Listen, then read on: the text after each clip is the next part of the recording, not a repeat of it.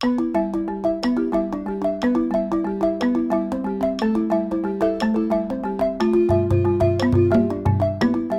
everybody to episode 7 of the Big Cat People series of podcasts. It's our story, Becoming the Big Cat People, and in episode 7, I've called it Angie, the girl with the long blonde hair. In the last episode, I discussed this strange feeling that would come over me from time to time, which is called dissociation. How the mind copes with too much stress, such as during a traumatic event. It can last hours or days, and in my case, it lasted much longer, weeks or even months at times. And initially, it was extremely frightening because you didn't know whether you were losing your mind, whether you would come out at the other end. It was like walking into fog. Would it ever clear? Would you come through? How would you feel when you did? And I've since found out that it's a natural response to trauma that you can't control. And it would date back, I think, probably to that fall that I had as a kid, which I never told anybody about, which I buried and which I associated with some kind of anxiety from the death of my dad, goodness knows what. Anyway, I'm now, at this point in my life, headed towards 40. My dad died when he was 42. I was in a race to sort of outlive him.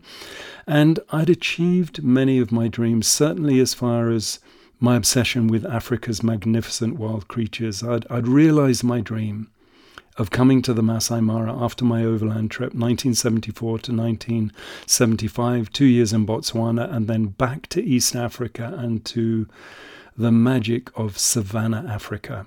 And in particular, the Mara Serengeti. And now I'd managed to find a way of living in the Mara at Mara River Camp from 1977 onwards. So headed for 40, middle-aged as they describe it. Not that I was particularly thinking in terms of, measuring my life by that, apart from the fact of talking about the death of my dad. And certainly when it came to relationships, my track record was not very good. And I'd always loved women in the best possible way. I'd been brought up by a mother and sister. They were my two closest members of my family. My brother was 14 years older than me. He was is a wonderful man, Clive.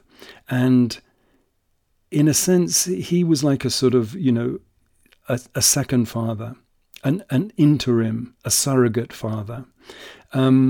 And so my relationship with him until I grew up and was big enough to be able to be man to man and talk as a fellow human being was very much the older brother, the father figure, and somebody who was there to sort of, when mum couldn't cope with us, then, I'm going to talk to Clive and he'll talk to you. He'll sort this out. And I had huge respect for him. But definitely my world as a youngster was a world of women. And so when I went to boarding school to Christ Hospital, it became a world of men. And I was grateful for that because I think the old saying of being tied to your mother's apron strings, being at home just with my mum and my sister.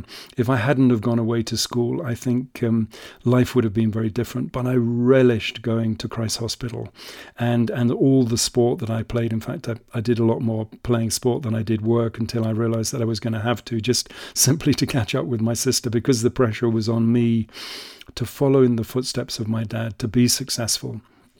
And in a sense, my mother gave me that gift of freedom in as much as she didn't push me to become, an architect or something in my, in the footsteps of my father. But in the same way, everybody talked about him. He was a heroic figure to me.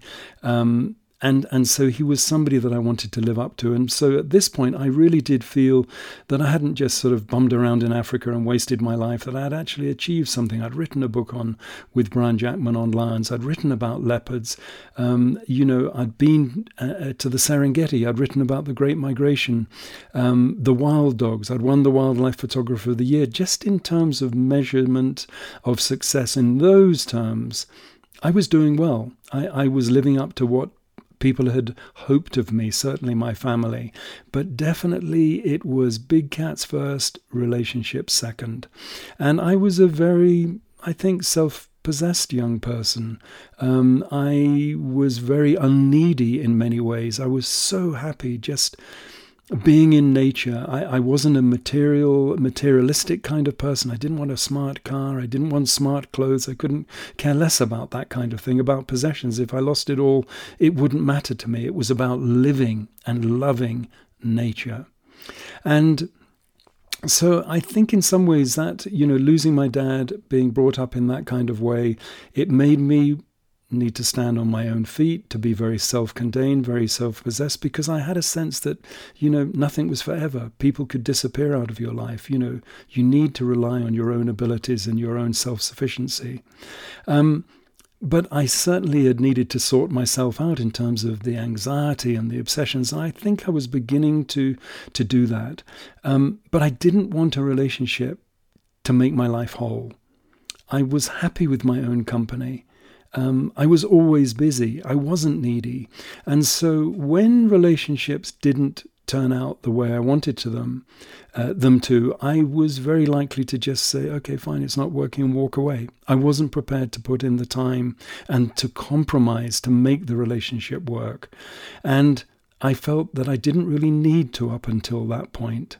And when I say up until that point was around the late 80s, 87, 88, I met the most extraordinary person, and her name was Angie Bellamy, Angela Bellamy.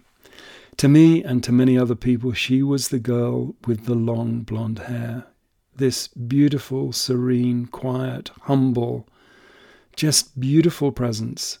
And I actually first heard about Angie when the people who run the Nation bookstore and a great friend, Farid, where I used to go and talk to him about the books that they had, and sometimes I'd sign books because they'd have people who were buying them and wanted a signed copy.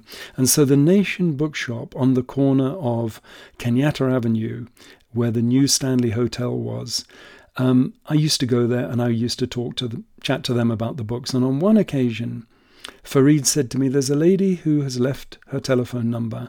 Her name's Angie Bellamy, and she is looking to try and find copies of your books because she's working at a camp called Kichwatemba. And I thought straight away, well, hang on a minute, that's where I'm living in the Masai Mara. Anyway, she was the buyer for Abercrombie & Kent, Jory Kent, Mrs. Kent's chain of shops, which were to become by the brand name Jory's. And these were a series of courier shops in East Africa at different camps and lodges, either owned or run by Abercrombie & Kent. And Angie was the buyer and the manager for this chain of shops. And she was looking to try and get copies of my books, which I'm grateful to say were pretty popular. So there was The Marsh Lions, The Leopard's Tale, Painted Wolves, all the various books that I'd been working on. And they weren't easy to find, so she had left a message.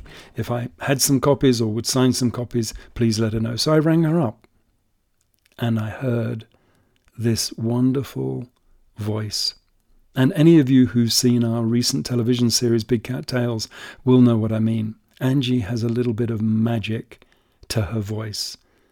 It will just soothe you if you're feeling uptight, or Angie is a great listener, but when she talks, it's just wonderful and reassuring. And so I heard Angie on the other end of the phone, and I thought, gosh, this lady sounds wonderful. So I said, well, look, why don't we meet up for lunch? Which we did. And at the time, the last thing Angie was looking for was a relationship. And she was as beautiful as her voice. And so I thought to myself, goodness me, this is different, because for a number of reasons. Why didn't my relationships work very well before that? Well, first of all, I used to go out a lot of times with people who just came and went in East Africa on safari. Airline stewardesses, British Airways, Lufthansa, KLM, SAS. A lot of the major airlines used to bring people to Kenya to take them on safari. And at times the crews would stay over, and they would come down with Jock to Mara River Camp, and I would be potentially one of the safari guides. And after a couple of days on safari, then the option would be to drive those guests back up to Nairobi, where they would be staying in one of the hotels, and possibly would like to go out dancing at, I love this, I mean, Jock had now invested in a camp with Joe Oxley called the Pasha Club. in downtown Nairobi. It was a nightclub. Music, wonderful for dancing, and just the place that you might want to go if you had a young lady on your arm and you wanted to dance and have a great time. And so these were short-term relationships, unless perchance, and it happened once or twice, there was a stewardess who actually stayed over, was resident in Nairobi with the airline, and then the relationship might last for a year. And in fact, I did have a long-term relationship. Well, I call it a long-term relationship. My longest relationship with a lovely local girl who worked for Jock Anderson, who was from a Kenya family. And at one point, we got engaged. I went down, I did my due diligence, I talked to my mum. Anyway, I went down to Hatton Garden, which is famous for diamond rings, and I bought what I thought was a beautiful ring, and then I brought it up to where my mum was, and she said, you know what, maybe just take that just down the road to Mappin & Webb and get them to have a look at it. Well, it was full of what they call inclusions, like black, dirty, black, sooty lumps in the diamond. So I cancelled the check. Could have got me into a lot of trouble. And the ring went back and the engagement was called off. And that was the closest I got to going further with a long-term relationship. And so when I met Angie, I wasn't looking for a relationship. She wasn't looking for a relationship. She'd been married before. She had 2 beautiful children, David and Alia.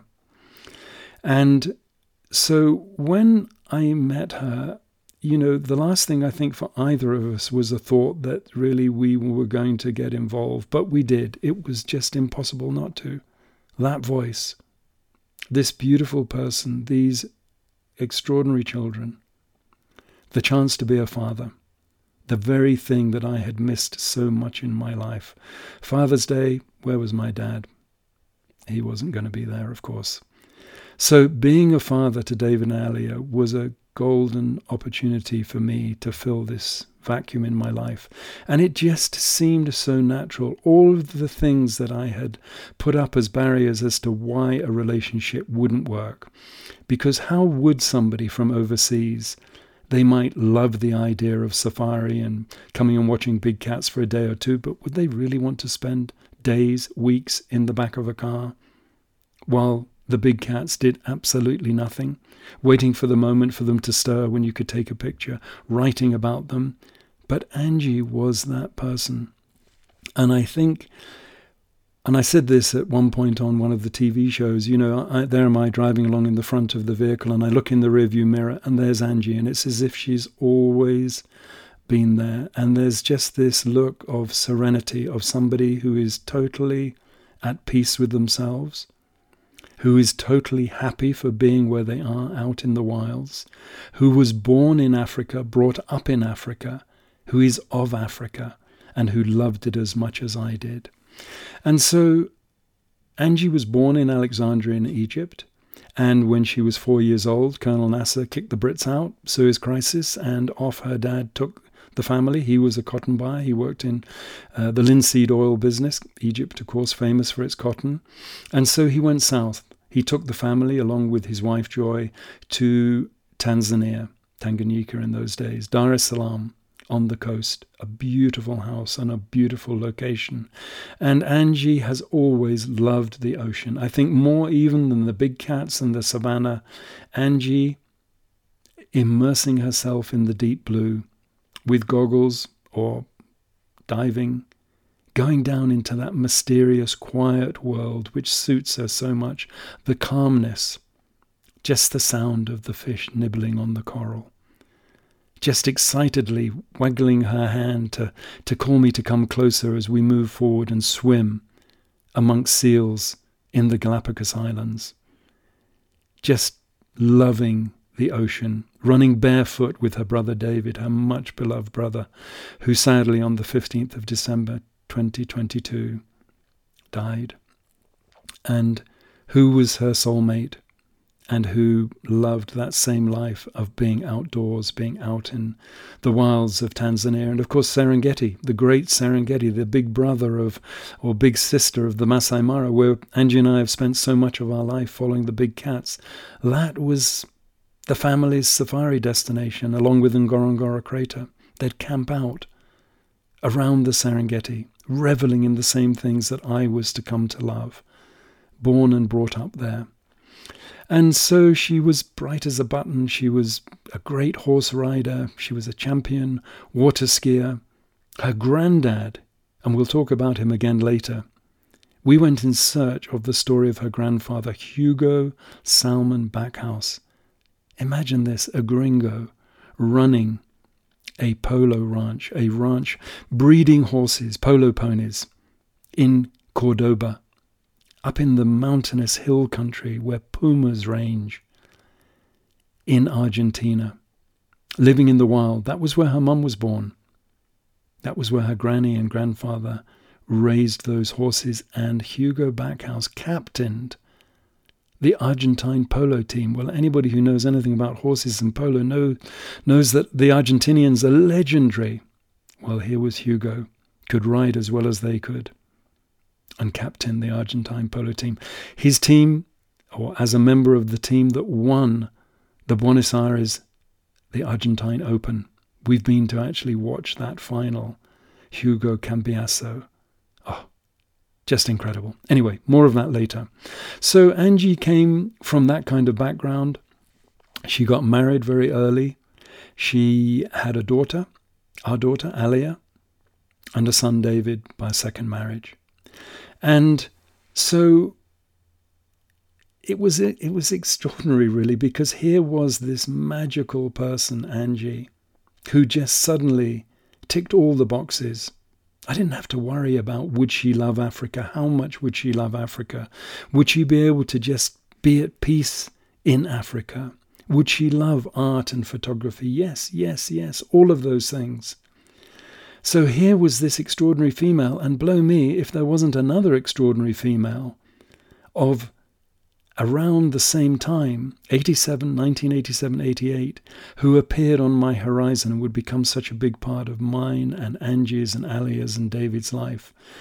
Halftail the leopard, star of Big Cat Diary, and of course we'll be talking about that later in another episode, who at the time had all of that tail. She wasn't halftail.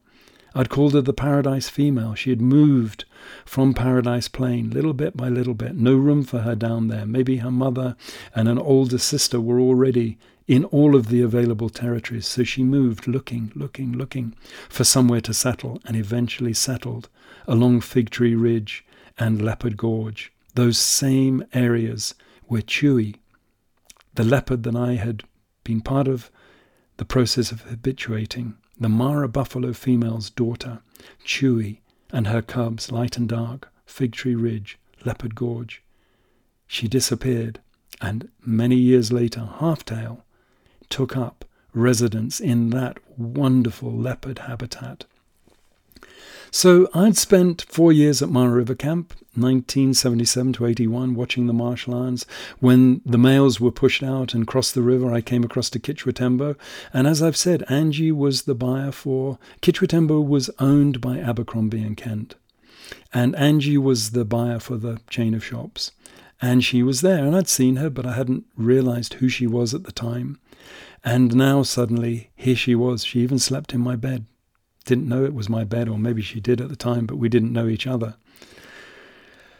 But as I say, that voice. And I just want to read you a little piece in our autobiography. So anybody who's interested in taking this story a bit further in a bit more detail, you can read our autobiography, which is called The Big Cat Man, an autobiography. It's published by Brat, 2016. If you go to the Brat Guidebook site, you'll find that particular book. So I've put here, whatever reservations Angie might have had about relationships, allied to my own fear of commitment, soon evaporated when we realized just how much we had in common, not least a love of family and children, and a passion for wild places, photography and drawing. It reminded me of a passage in Sunset on the Manyata by Kenyan author Kenneth Wateni.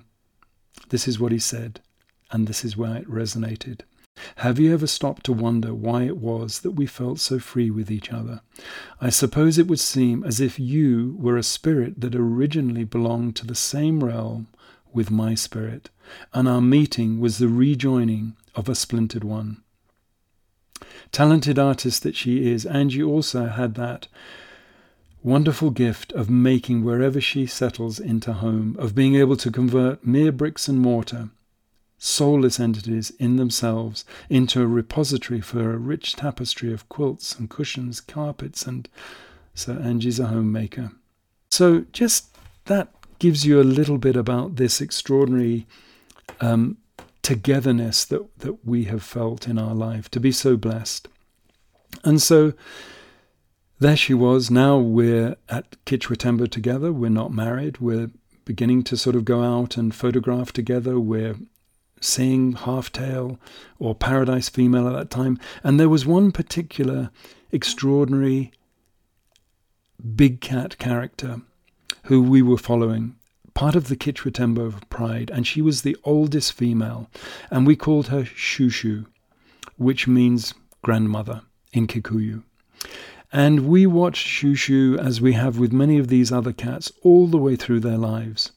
And eventually she was so thin and so bony and so malnourished that she could barely stand on all 4 feet. Her head seemed to become even more powerful and enormous. Her body seemed to visibly shrink in front of us. And inevitably at times she would be left behind by the rest of the pride. They would go off and hunt. She had maybe arrived too late, get the scraps if she was lucky. And I remember one day when the pride were lying down and everybody except for Shushu got up and quietly moved away. Barely a sound. And Shushu just lay there. We could see the breathing, her ribs, her chest rising and falling as she breathed, not moving, not responding in any way. Normally with lions, there's this sort of intuitive togetherness. One moves, everybody moves. But in this instance, no. And then suddenly she stood up, looked around, they'd gone, and she roared. What an amazing sound it was. And then she sort of tottered off into the distance. And so at this point in time, Angie was living up in Nairobi at a ramshackle property on Ololua Ridge. And it was threadbare, it was poorly secure. I was very worried about, trying to fix it up to some degree, getting bars put on the windows because it was isolated, backed onto Ololua Forest. And in fact, one night our watchman called us and he said, look, I could hear somebody crying, screaming in the forest. And we went and there was this man naked, tied to a tree. Apparently it was a drop-off point for hijack victims after they'd nicked your car and dumped you, robbed you of everything, including your clothes and your shoes, just left you. And this poor man was shivering and shaking, was absolutely beside himself, his knees just buckling, sure that the hyenas would find him before somebody else did. And so it was not an ideal place. And at some point, after Angie and I were married, 1992, we got married on the top of the Syria escarpment in a wonderful ceremony celebrated by friends from the safari community, the ballooning community. My mum came out, old Colonel Connor came up from Nairobi, the gentleman who I used to have a room where I could stay at his house. We did a balloon ride. We did everything that we should have. And we celebrated with our friends amongst the Maasai community. We sang songs. We had Bob Campbell, dear Bob Campbell, survival angler, cameraman, wonderful wildlife photographer who took the film, the movie of our wedding, and to his horror, found that something had gone wrong, that the tape hadn't taken, the sound wasn't working. Poor man. But we had our memories. And when Angie and I then came back, exhausted by the celebration, we went and we sat around the campfire. And as we were sitting there, 2 people appeared out of the shadows. An old greybeard, an old Maasai man, and his wife, who we knew from the local community, and they had been waiting there all evening. And they had with them a rungu, a club, taken from an olive tree, a ceremonial sign of an elder, of a married man. And the woman had a beautifully beaded necklace that she put around Angie's neck. And it was just this wonderful affirmation of our relationship with the extraordinary place that we call the Masai Mara, with Kitchwettemba, with our friends across cultures, of every colour and denomination, and of coming together and celebrating those universal truths of birth and love and marriage, and ultimately too, of course, death. And so it was interesting, the transitions that I went through, because I remember at one point Michael Jordan's mother came out, the great basketball player. She came out with one of her daughters and some young people who were part of the Michael Jordan Foundation, who were brought to sort of experience life in other countries and continents, and who had come out to enjoy the wonders of the Mara. And I'd been asked to talk to them. And later Michael Jordan sent a signed baseball cap or basketball cap and a rucksack and a basketball and all kinds of goodies, which David absolutely loved. But I remember reading something that Michael Jordan said, which was very, very relevant to a transition that I needed to go through, because I loved being a father. And I very quickly realized that it didn't matter what I had done in my life or where I'd gone to school or what I'd done in terms of sports or achievements. It wasn't about me. It was all about David. It was all about actually giving him the best chance in life. And in particular, I remember reading that Michael Jordan, talked about his relationship with his children. And he said, look, it was so important to them, he was just dad. And to me, to David, I was dad. And so if we were walking down the street and David saw literally a conversation coming his way, he would know. When I was up from safari, there would be people we'd bump into on the street, and I'm a chatterbox, and there would be a lot of people who would want to bend my ear about what they'd seen, what they'd done, or, just being friendly and reacquainting.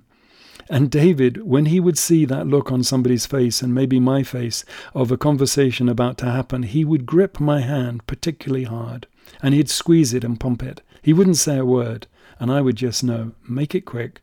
This is my time. This is David's time. This is for him. And it was such an important lesson to learn, being a dad and doing the best possible job. So when he was older, David confided to us how intimidating it had been, trapped in the back of the vehicle, that's our safari vehicle where he lived and slept at times, with two wildlife photographers, one of them particularly single-minded and manic in his approach. Alia found it difficult too. It could be hard for me to remember to give quality time to the children when some amazing photographic opportunity presented itself. Getting the shot, especially when one of the big cats threatened to explode into action, required all-consuming concentration.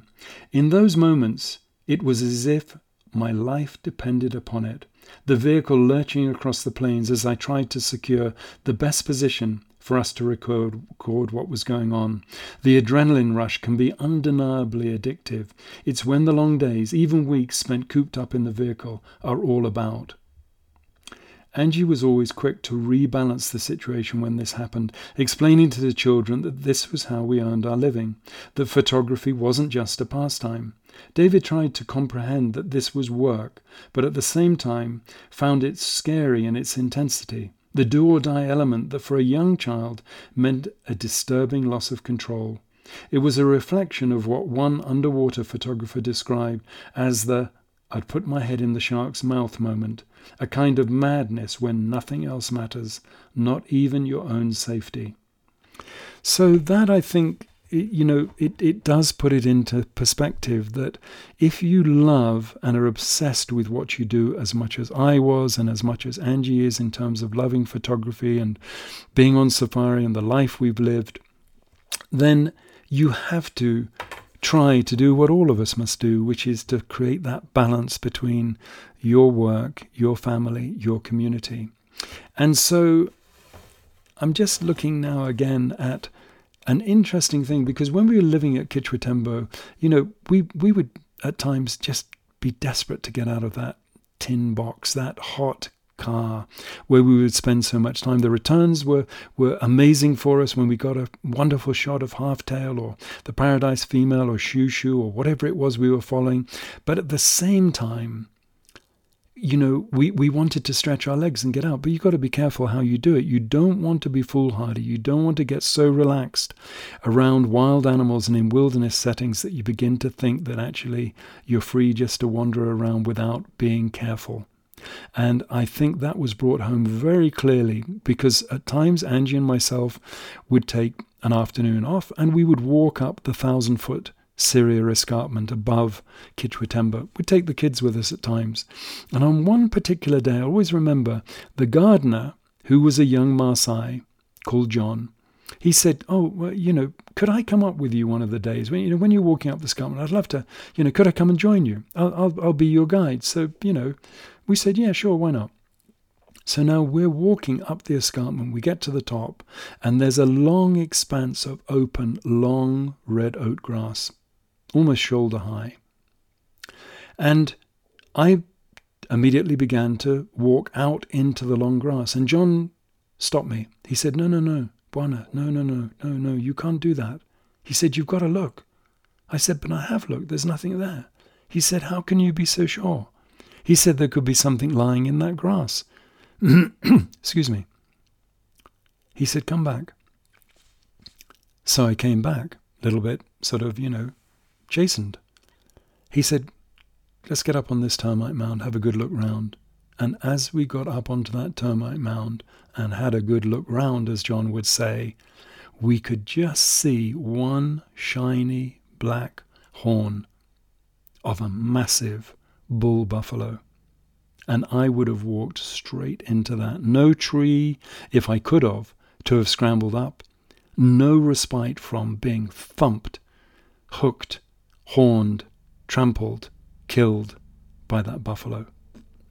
And so John whistled, picked up a couple of stones, threw them into the grass, up got the buffalo, and then off it went, careering off, stopped maybe 50 yards further down. I can hear one of those planes again going overhead with visitors perhaps headed to the Mara or coming back at this time. Actually, it's getting late in the evening, so they're probably going to have an exciting time, but not as exciting as it would have been if I'd stumbled onto that buffalo.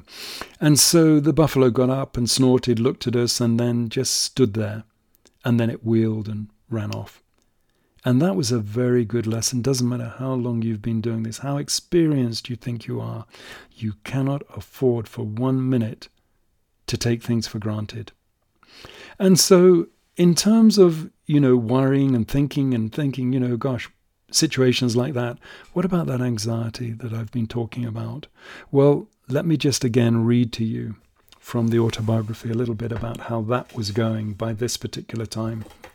Because I had suddenly found, I now had somebody else to worry about. I had Angie and the children. I had other priorities.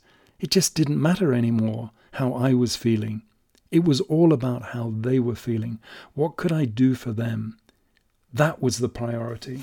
So, let me just have a look here. So this is what I said. Having a family of my own was undoubtedly the final step in my healing process. I'd been gifted a new and exhilarating way of being, and in taking this on, found freedom from the remnants of my darkest thoughts. Now my focus was Angie, Alia, and David, their well-being, my overriding concern. They were the priorities, not me. This allowed me to see more clearly than ever before that the belief I had clung to with such unyielding tenacity, that I was going to die as a consequence of that fall 30 years earlier, simply wasn't true.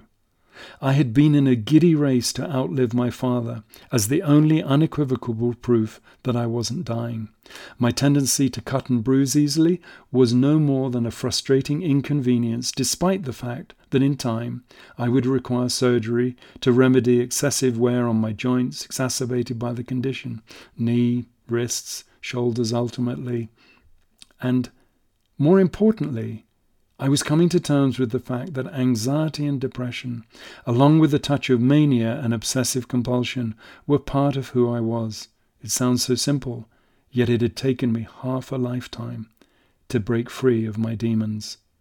And for that, I will never be able to thank Angie and my family enough.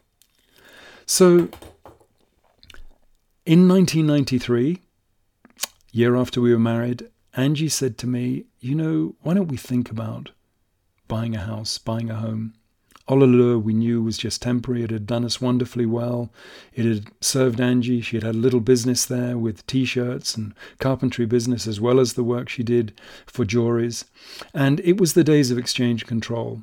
And I'd been left a little bit of money by my dad when he died. And so if we could find a property, certainly it was potentially something to consider investing in. And Angie happened to hear about a gentleman, an old, wily old gent called Frank Howitt. And Frank was built like the proverbial English oak. He had legs on him like tree trunks. And he had 10 acres. In fact, he had 20 acres to sell. And he had 10 acres that he had said, Angie had heard about it and she'd come to have a look. And she fell in love with it.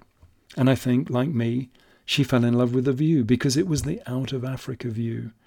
From our house, you can see the Ngong Hills, that famous knuckle-shaped hill top that Karen Blixen immortalized in her book Out of Africa. And so from our bedroom, we can look out over trees and forests, over the Giraffe Centre, out towards the Ngong Hills. And it's the most stunning view. And what we loved about the property was there was a sense of wilderness to it. It had a sense of the bush, of the place that we loved, the Masai Mara. And so Angie had come to have a look at it. She'd met with Frank Howitt. He, of course, with an eagle eye, both for a deal and also for a pretty girl, had charmed Angie and been charmed by Angie. And she said, look, you should go and speak to him. So on the day that I came up to actually go and talk to Frank, I had got malaria or bilharzia or one of the things that you're almost bound to get if you spend time long enough in the field, in the bush. And I was up at Nairobi Hospital, and at some point there was a big commotion outside. And I turned to one of the people there. I said, what's happened? They said, there's a very sad story. There's a family's just come in. There's a young Kenya man who's married to an American lady, and she was in her car up at a shopping centre, and some thugs came up, pointed a gun at her head, told her to get out. She didn't. She thought twice about it, didn't get out quick enough, and they shot her dead. So now I'm thinking to myself, here are we about to invest in a home of our own here in Kenya. And, what about security? What about safety? What about all the issues? The proverbial Nairobi element. Is it for people who don't live here or think they could think it was a terribly dangerous place to live? Well, I've survived it. Angie's survived it, but unfortunately this lady hadn't. But to put it into perspective, Angie said, look, she said, yes, of course, things can go wrong. She said, but are we going to live with 1 foot in the country and 1 foot out of the country? Here's an opportunity for a beautiful home, for a place for David and Alia to feel is their home, their place, their safe place. Let's do it. And of course, everybody was telling me, I remember one accountant with Price Waterhouse said, you're crazy. Hard currency, paying in hard currency, you'll never see a return for your money. Well, how wrong were they? And it was a beautiful, the property had so many trees. Angie loved trees. And it reminded us of Professor Wangari Maathai, the first African woman Nobel Peace Prize winner, who stood up against the regime here and against the people who wanted to loot the Karua forest and the Ollalur forest, who wanted to mine it for rocks and cut the trees down, who loved trees, who understood, who, had this Green Belt movement which he founded. Let's plant 1 million, call it 1 billion trees, and goodness me, does Kenya need it? Because people say that you need 10% indigenous tree growth to ensure water towers, to ensure you've got adequate water. Well, we were down to about 1 or 2%. And we're now paying the price. Our borehole has dried up. Nairobi has a critical shortage of water. We have to have tankers, Bowsers, bring us water. And the northern part of the country is suffering 5 years of drought. So these are all things to consider. So Angie's love of trees, we saw the place, we bought it, and we've never regretted it 30 years on. We look out over the giraffe sanctuary. We've had leopards roaming around. In fact, Frank Howitt had one of his dogs grabbed by a leopard, and he said, no bloody way. Chase the leopard off. His dog was trashed. Probably one of the biggest vet's bills he ever had to pay, akin to having your dog trashed by a warthog. And so just to end up with, it's a lovely reflection of one of my great heroes, Professor E.O. Wilson, who sort of, thought about what is it about, real estate and things that people want most. So just let me read you this one last bit. Given the choice, people across the world's cultures want three features in their environment. They want to be on a height looking down. They prefer open, savanna-like terrain with scattered trees and copses. And they want to be close to a body of water such as a river, lake, or ocean. Even if all these elements are purely aesthetic and not functional, home buyers pay any affordable price to have such a view. People, in other words, prefer to live in these environments in which humans evolved over millions of years in Africa. So, Africa, our home. And no wonder that, we respond to that kind of environment. As E.O. Wilson implied, Africa is in the blood of each and every one of us, black and white, creating a resonance dating back 1 million or more years to the time when our ancestors emerged from the forests onto the sunlit savannas. This is where it all began. It's all of this, the sense of place, of our home, that makes us feel part of this remarkable land. Thank you so much for tuning in to today's episode. If you're enjoying the Big Cat People podcast, it would mean the world to us if you'd give us a follow on Spotify, Anchor, Apple Podcasts, or wherever you're listening to this episode. And if you'd like to learn more from us, we've recently launched a brand new series of highly requested educational ebooks with a range of topics including wildlife photography, world travel, safari, and more. Our ebooks are available for purchase exclusively from our website at bigcatpeople.com. We appreciate your support and we hope you join us again next week.